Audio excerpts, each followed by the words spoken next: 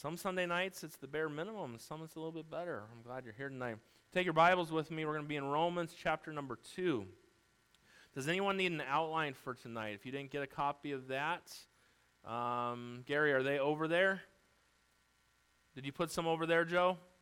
Yeah? Okay. And then Alfredo, you want to, or I think Gary's got it. Anyone need a copy? Gary's got them. All right. Yeah, that's Romans. That's tonight. Yeah, Romans is tonight. The normally I think Sunday morning going through the book of Mark and then the one on Romans, they're both gray, the pictures there. Normally I like the colors to be a little different so you can tell a difference in the two. We started a series a while back on the book of Romans, and we're continuing there. And last week we looked at God's judgment on the hypocrite. And tonight we're going to look at God's judgment on the religious man. Now, before we go deeper into this, I want you to help you with something. I had a Christian call me, someone in our church called me this last week after they watched the sermon last Sunday night, and they were afraid that because they're a hypocrite sometimes, that they're going to hell because of that. Now, let me just help you out tonight. There are times that you're a hypocrite. There are times that I'm a hypocrite. We all have moments of being a hypocrite. What I want to help you with before we dive in, and I go back to chapter number 1 of Romans, and then we'll dive into the new material here in just a moment. Go to Romans chapter number 1. And Paul says in verse number 16, he says, "For I'm not ashamed of the gospel of Christ, for it is the power of God unto salvation to everyone that believeth, to the Jew first, and also to the Greek." And we should have gone back one more verse, verse 15. "So as much as is in me, I am ready to preach the gospel to you that are in Rome also." Paul takes from that point, the end of chapter 1 and chapter 2 and through chapter number 3, and when Paul is talking about God's judgment on sinners, the end of chapter number 1, the beginning of chapter number 2, God's judgment on the hypocrite, chapter 2, the verse we're looking at tonight, God's judgment on the religious man, these are those without Christ. You see, the difference that is made, and the question that must be asked is, what have you done with Christ? You see, on the outside, you can act like everything's good. You can be the most religious person in all the world, go to church multiple times a week, have the right haircut, do all of these things, but if Christ isn't within, it means nothing. So as we look at God's judgment, you got to remember, God's judgment is reserved for those that don't know Christ. The wrath of God abideth on him, it says in John chapter number 3. So when we're looking here tonight, if you're not saved, or if you're watching online and you're not saved, yeah, you're included right here, okay? But if you're a child of God, what Paul is doing, he's laying the foundation for the gospel. He's letting the Romans know it doesn't matter what type of person you were. If you're just because some people say, well, I'm a sinner, but I don't sin like those people. Hypocrite. God judges them as well. Oh, but you're the religious one, and you do all these rituals, and you follow the law and different things, and you have certain people that doesn't matter. It's what you do with Christ that matters. So this is laying the foundation, because we'll get to, if you witness to someone use the Romans road, Romans 3:23 use a lot, or Romans 3:10, there's none righteous, no, not one. What Paul's doing, he's laying the foundation of the fact no one is righteous. So that's the foundation that's being laid with these verses, just so you understand that. Romans 2, verse number 17. The Bible says, "Behold, thou art called a Jew, and restest in the law, and makest thy boast of God, and knowest his will, and approvest the things that are more excellent, being instructed out of the law, and art confident that thou thyself art a guide of the blind, a light of them which are in darkness, an instructor of the foolish, a teacher of babes, which hast the form of knowledge and of the truth in the law. Thou therefore which teachest another, teachest thou not thyself? Thou that preachest a man should not steal, dost thou steal? Thou that sayest a man should not commit adultery, dost thou commit adultery? Thou that abhorrest idols, dost thou commit sacrilege? Thou that makest thy boast of the law, through breaking the law dishonorest thou God. For the name of God is blasphemed among the Gentiles through you, as it is written. For circumcision verily profiteth, if thou keep the law. But if thou be a breaker of the law, thy circumcision is made uncircumcision. Therefore, if the uncircumcision keep the righteousness of the law, shall not his uncircumcision be counted for circumcision? And shall not uncircumcision, which is by nature, if it fulfill the law, judge thee, who by the letter of circumcision dost transgress the law? For he is not a Jew, which is one outwardly, neither is that circumcision which is outward in the flesh. But he is a Jew, which is one inwardly, and circumcision is that of the heart, in the spirit and not in the letter, whose praise is not of men, but of God. Father, I pray that you bless the next few minutes that we have tonight. You're so good to us. We're grateful for that. We're grateful for your word that you've given to us. Help us take these verses tonight and help us to learn something as we continue going through the book of Romans here tonight. We love you. We need you. In Jesus' name I pray. Amen. It's very interesting to watch the video about the Bay Area, and 40% aren't even religious. And they claim that. Think about that one. There are a lot of people who claim to be religious, and there's nothing in them. But in that area, 40% don't even claim that. That's amazing to me. But when we look at God's judgment on the religious type of person, many people believe that being religious is a good thing. I think people all over would say that. But what people fail to realize is that religion can send a person straight to hell. Religion does not save. It's Jesus Christ that saves. And Paul talks about that here. And these verses teach us tonight, and what we do, the outward, sometimes we get so focused, even in Christianity, we get so focused on the outward appearance. But Jesus is the one who said, out of the abundance of the heart, the mouth speaketh. Long before the outside goes bad, the inside is bad. And that's in Christianity. Think about those who try to do these religious exercises and things. We'll talk about that tonight. But I want to give you several things, and we'll dive right in so we can get to pulling up some carpet. Number one, the spiritual confidence of the religious man. We see this in verse 17 through verse number 20 here. The spiritual confidence of the religious man. The Jews were in agreement probably with Paul, considering when Paul said God's judgment is going to come on sinners. The end of chapter number 1. And I'm sure most of the Jews would agree. I agree with that. Or God's judgment is going to fall on the hypocrite. They probably agreed. Now, Paul says it's going to fall on you religious people that follow the law and they'll go to the law. They probably didn't quite agree with that one there. As we look at this and we look at these things, religion cannot save. It's Christ. And there's something inside of man where man feels man has to do something to earn something. That's not how salvation works. And I'm thankful that it's that way.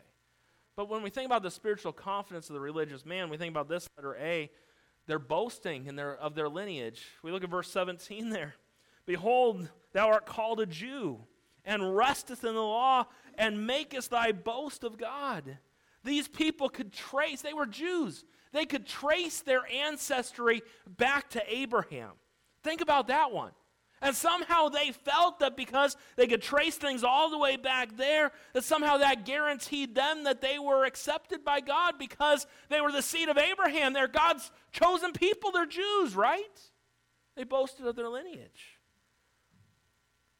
The same is true with a lot of so-called Christians today. Millions of people, maybe their grandparents were saved or went to church. They claim to be Christians simply because grandpa was a minister or this or that happened. And when we look at that, you got to understand something. The only way to be a Christian is to put your faith in Jesus Christ. Remember, as we're going through the book of Mark, John the Baptist said last week, Jesus said today, repent and believe the gospel. The gospel, the death, the burial, the resurrection of Jesus Christ. Repent, not confessing all your sins and getting all your sin right with God. That's works. It's a religious works. No, repenting is turning from what you believed and turning to Christ. It's a turning from and to. That's what repentance is all about. And so we see they boasted in their lineage. Letter B, they boasted of their law. It says right there, and resteth in the law. The Jews somehow felt that the laws and rituals that it described gave them a higher standing in the eyes of God. That because they knew God's law, that there was something more special about them. They felt that possessing the law and knowing it was enough for them to have a relationship with God because of their rules and laws. And Paul lets them know something, that the knowledge of the law holds them to a higher standard, but it's not the law that gets them any favor with God. And what they thought guaranteed them salvation, the law guarantees condemnation, because the law shows the fact that we can't keep it. And in fact, we see in other scripture, the law was our schoolmaster, right? Showed us our need for salvation. And they boasted of their law. You know, just a side note, we do that in Christianity all the time. In Baptist churches, we do it all the time. You have this standard here, and this standard, and this preference, and how you feel about all these things. But I want you to understand something. It doesn't get you any closer to God. Do you know how you get to be close to God? Through the relationship you have with Jesus. You're accepted not because you part your hair on the left side, not because you wore a suit to church today, not because you sang a hymn or a newer song, not because of any of those things. You're accepted in the beloved because of what Jesus Christ did for your and my sin. He did it. And they boasted of their law, but we do it all the time as well. We're better than those Christians because we hold to a higher standard than they do. The ground's level at the foot of the cross. There's nothing you can do to be any more special than anyone else. Christ died for everyone and all. We see that they boasted of their law in letter C. They boasted of their Lord. We see the end of verse number 17. And makest thy boast of God, and knowest his will, and approvest the things that are more excellent, being instructed out of the law. And we see again, they claim that their relationship to the Lord or to God by virtue of the law and their religious activity, they felt that being religious was enough to please God. And being religious, and what they do with Christ, what they do in Christ's day, they looked to him, they saw he's not keeping the law, which means he's bad. And they totally missed out on the Messiah, the Son of God, because they were looking at the wrong things. The law does not save. They boasted of their Lord, and yet the fact comes down to it, they didn't know anything about God. You know, I want to give you a little secret tonight. Are you ready? This is a little secret. You and I cannot please God.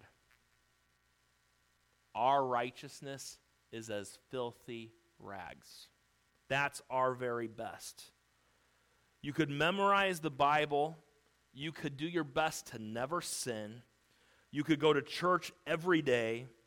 You could do lots of different things, but let me tell you something. The only way to gain favor in God's sight is to trust in his Son. That's all that it comes down to. There is nothing that we can do to gain favor with God. You see, when God looks at us, he's looking for one thing, to see if the blood of Jesus has been applied to our account. They were boasting in the wrong things. Also, letter D, they boasted of their leadership. They boasted of their leadership.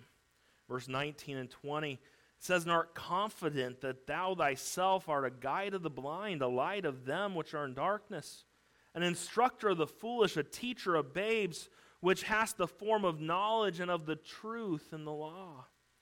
Because of their background, because of their lineage, because of Abraham, because of the law, you got to understand something. They felt that they were superior to everyone else.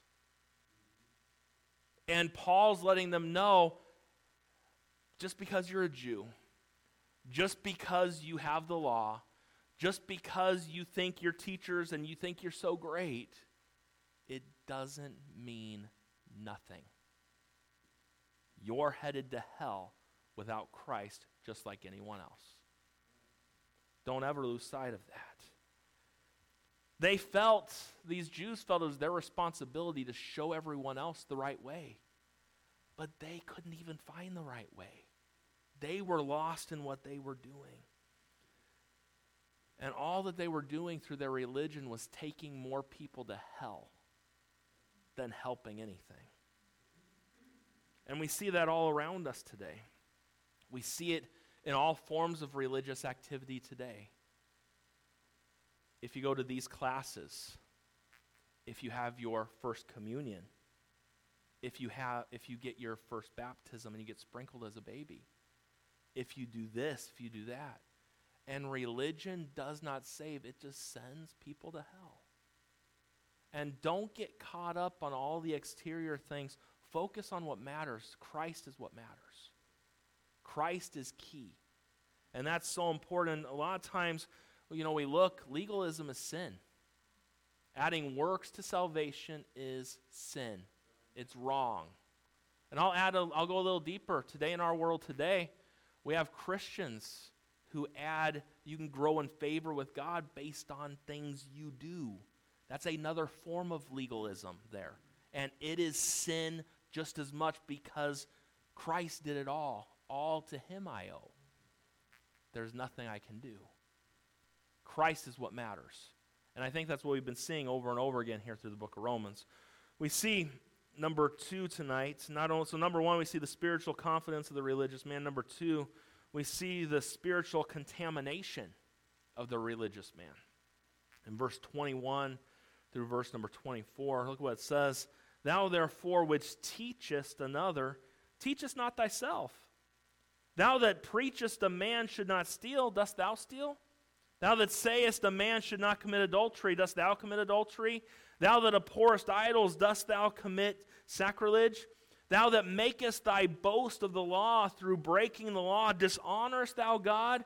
For the name of God is blasphemed among the Gentiles through you, as it is written. We see the confidence that they had in all these things, that they had the law, that Abraham, they could look back to him, that they were just great people. And Paul says that's not enough. But then we see the spiritual contamination of the religious man. I mentioned to you weeks ago when I started this series, I've wanted to do a series on the book of Romans for a very long time. But the book of Romans is a very deep book, and your pastor is not a very deep person. And so that wasn't meant for you to laugh. And so for me, I got to take these things and break them down as best I can. This is work for me. This is a newer thing for me. I can take other books. You could take the book of Ephesians, and you don't even have to really say anything. You just read it, and it does all the explaining for you. The verses I read to you a little bit ago, I got to break that down a little bit for you so that you can chew on that a little bit and think more on it on your own. But we see the spiritual contamination of the religious man. We think about this, letter A, they were guilty of deception. See that in verse 21, verse 22. These religious people were telling people how wrong they were, and yet they were deceiving themselves because they were just as wrong as those that they were teaching. That's what we see. And be careful. You got to watch out for people that are always out there pointing out the wrongs of others. There are a lot of people that are that way. I've got enough problems with Brian not to help you fix you. I got to fix me. And there are a lot of people, they're perfect. They're Jesus Christ in the flesh, personified just a little bit. But it's not the case. But these people, they were teaching these things, and they were guilty of deception because they were doing the things that they were preaching or talking against. And we see that before us. And we see not only that, but they were guilty of desecration. Verse 23 says, Thou that makest thy boast of the law through breaking the law, dishonorest thou God. because their practice didn't match their profession, they were guilty of dishonoring God. And may I just tell you tonight, we are the exact same way. When we preach something and we don't live what we preach, we are dishonoring God by our lives. It's one of the things scared me to death when God called me to be a pastor. Because she lives with me. I don't know if I like that little laugh that you just did there. I don't know if I like that. I've got 4 kids that see me. You grew up in a pastor's home. I know your dad a little bit. He seems very genuine. But you would know if he is or not, because you lived with him. You would see how he handled himself, how he lived his life. But when we don't practice what we preach, well, you got to understand something. You're dishonoring God by that. And one of the things, this is what we fail to recognize in our own lives. And it's a clear example given to us in Scripture. Sin dishonors God. Think about Joseph. Those of you doing our Bible reading for the year, we've read about Joseph a few days ago. I love this phrase, and I thought about it for the sermon tonight. Remember when Joseph is in Potiphar's house, and Potiphar's wife wants him to lay with her? He was concerned what God thought about it. I can't sin against God or your husband. Isn't that what Joseph said? He realized it. David with Bathsheba, what did David say in his psalm of repentance? Against thee only have I sinned. You see, when we sin, we're dishonoring God, and we got to realize that. We see letter C, they were guilty of destruction. Verse 24, for the name of God is blasphemed among the Gentiles through you, as it is written, because they lived the way they did, while claiming to be God's people, they were guilty of blasphemy. By their false profession, they destroyed the credibility of God to the people around them. Anytime we live in a manner that's inconsistent with what we claim to be, we're guilty of giving the enemies of God a chance to blaspheme God. That's why, as crazy as our world is today, they need to see Christians that trust God. I'm not telling you, you got to be safe and do the things you need to do right now, but you are a child of God. God has not given you the spirit of fear. A Christian should not fear. I'm not saying not to be safe and careful, but there should not be fear in a Christian. We should be an example to those around us. We should be living testimonies of what this book says. If Christians are getting all messed up by everything going on in this world, how do you expect anyone else to make it?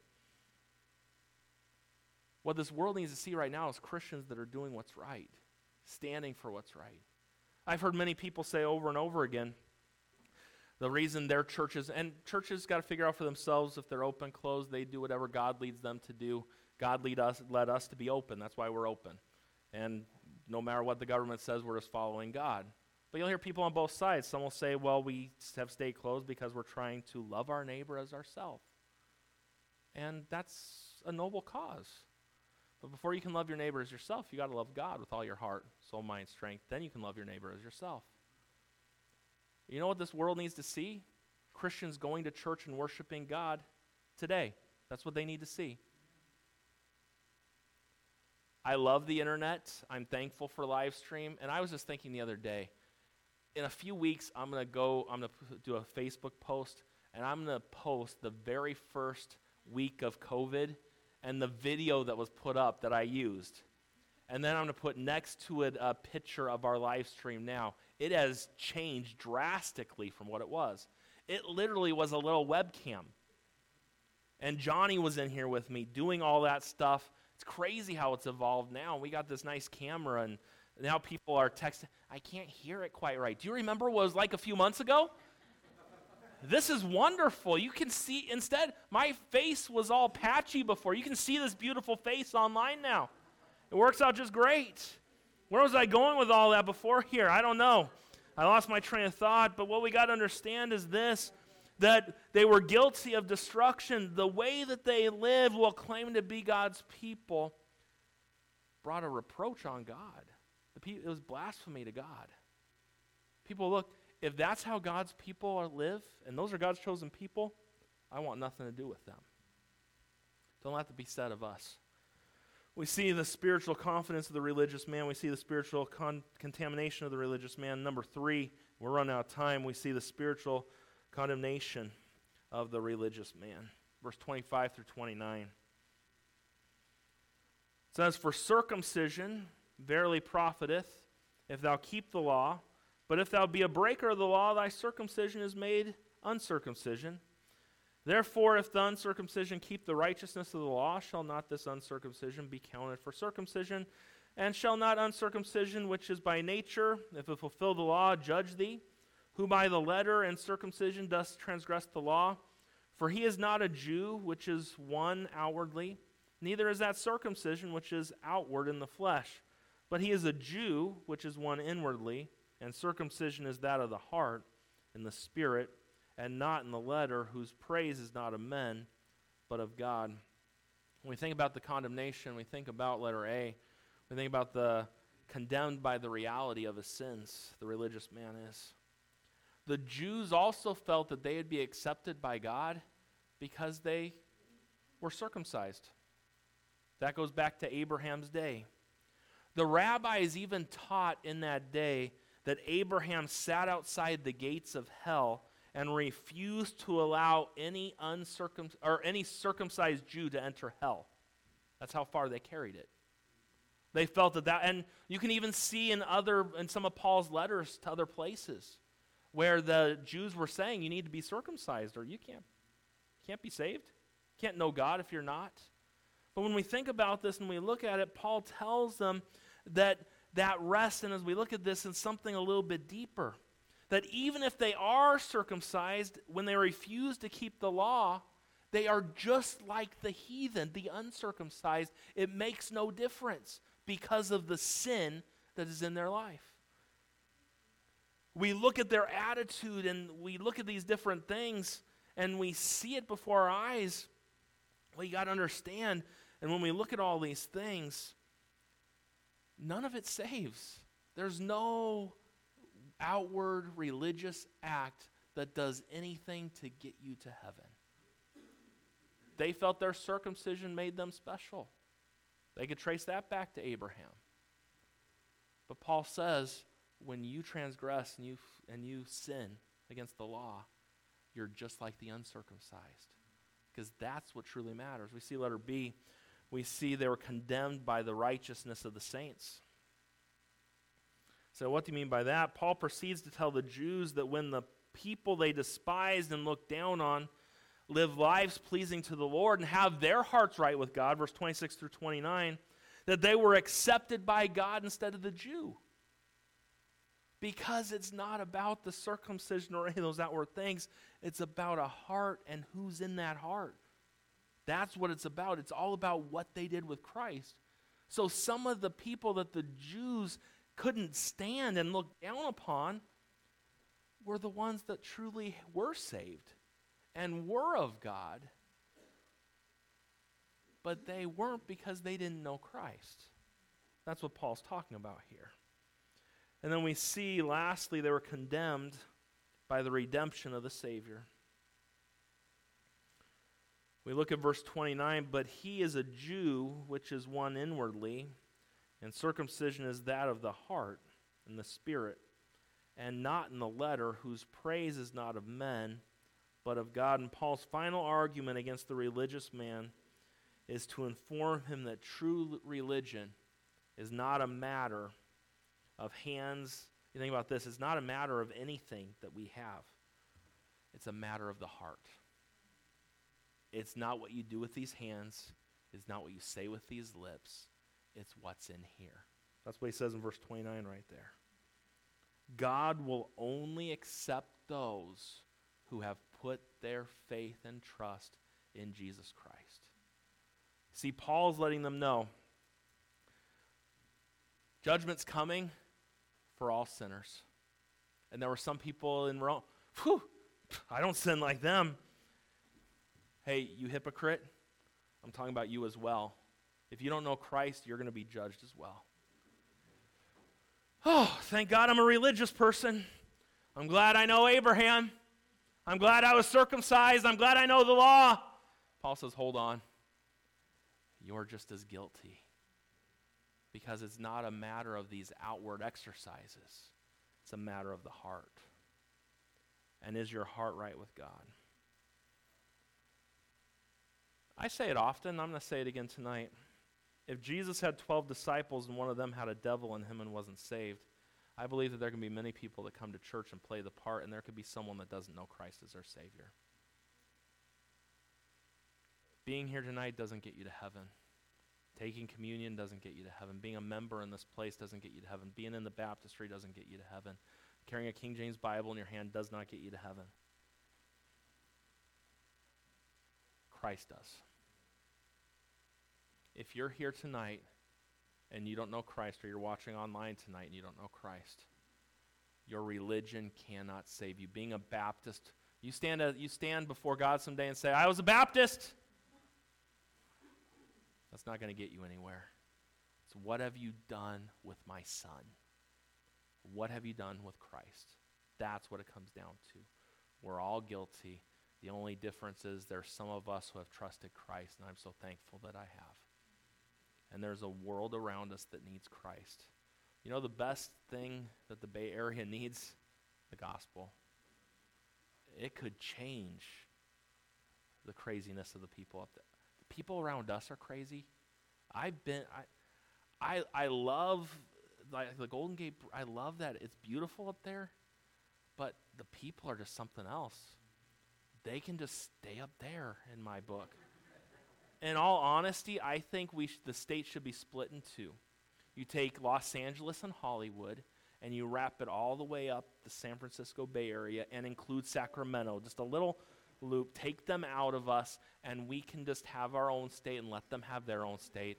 And in fact, I don't know, let a big earthquake come and send them into the ocean and give us a little space between us and them. They're just, it's something else, but they need Christ. That's all they need. What you see, and let me be honest with you, I think some areas down by us here are a little bit more spiritual than that area. But the only reason is I think that God is working a little bit more, and maybe people have sought God a little bit more in certain areas. The more you cast God out, that's why that area is the way it is. And we're not far behind. And as goes California, so goes the rest of the nation. Have you ever heard that one before? And you take God out of everything, and you're going to have San Francisco nationwide. So what's the answer to get God in San Francisco and to get God in all those places? That's the answer. Not to have a Republican as president or a Democrat, although anyway, we'll leave that one alone. We need the gospel. That's what we need. Father, we thank you for the time that we've had tonight, and we thank you for your word, and thank you for being so good to us.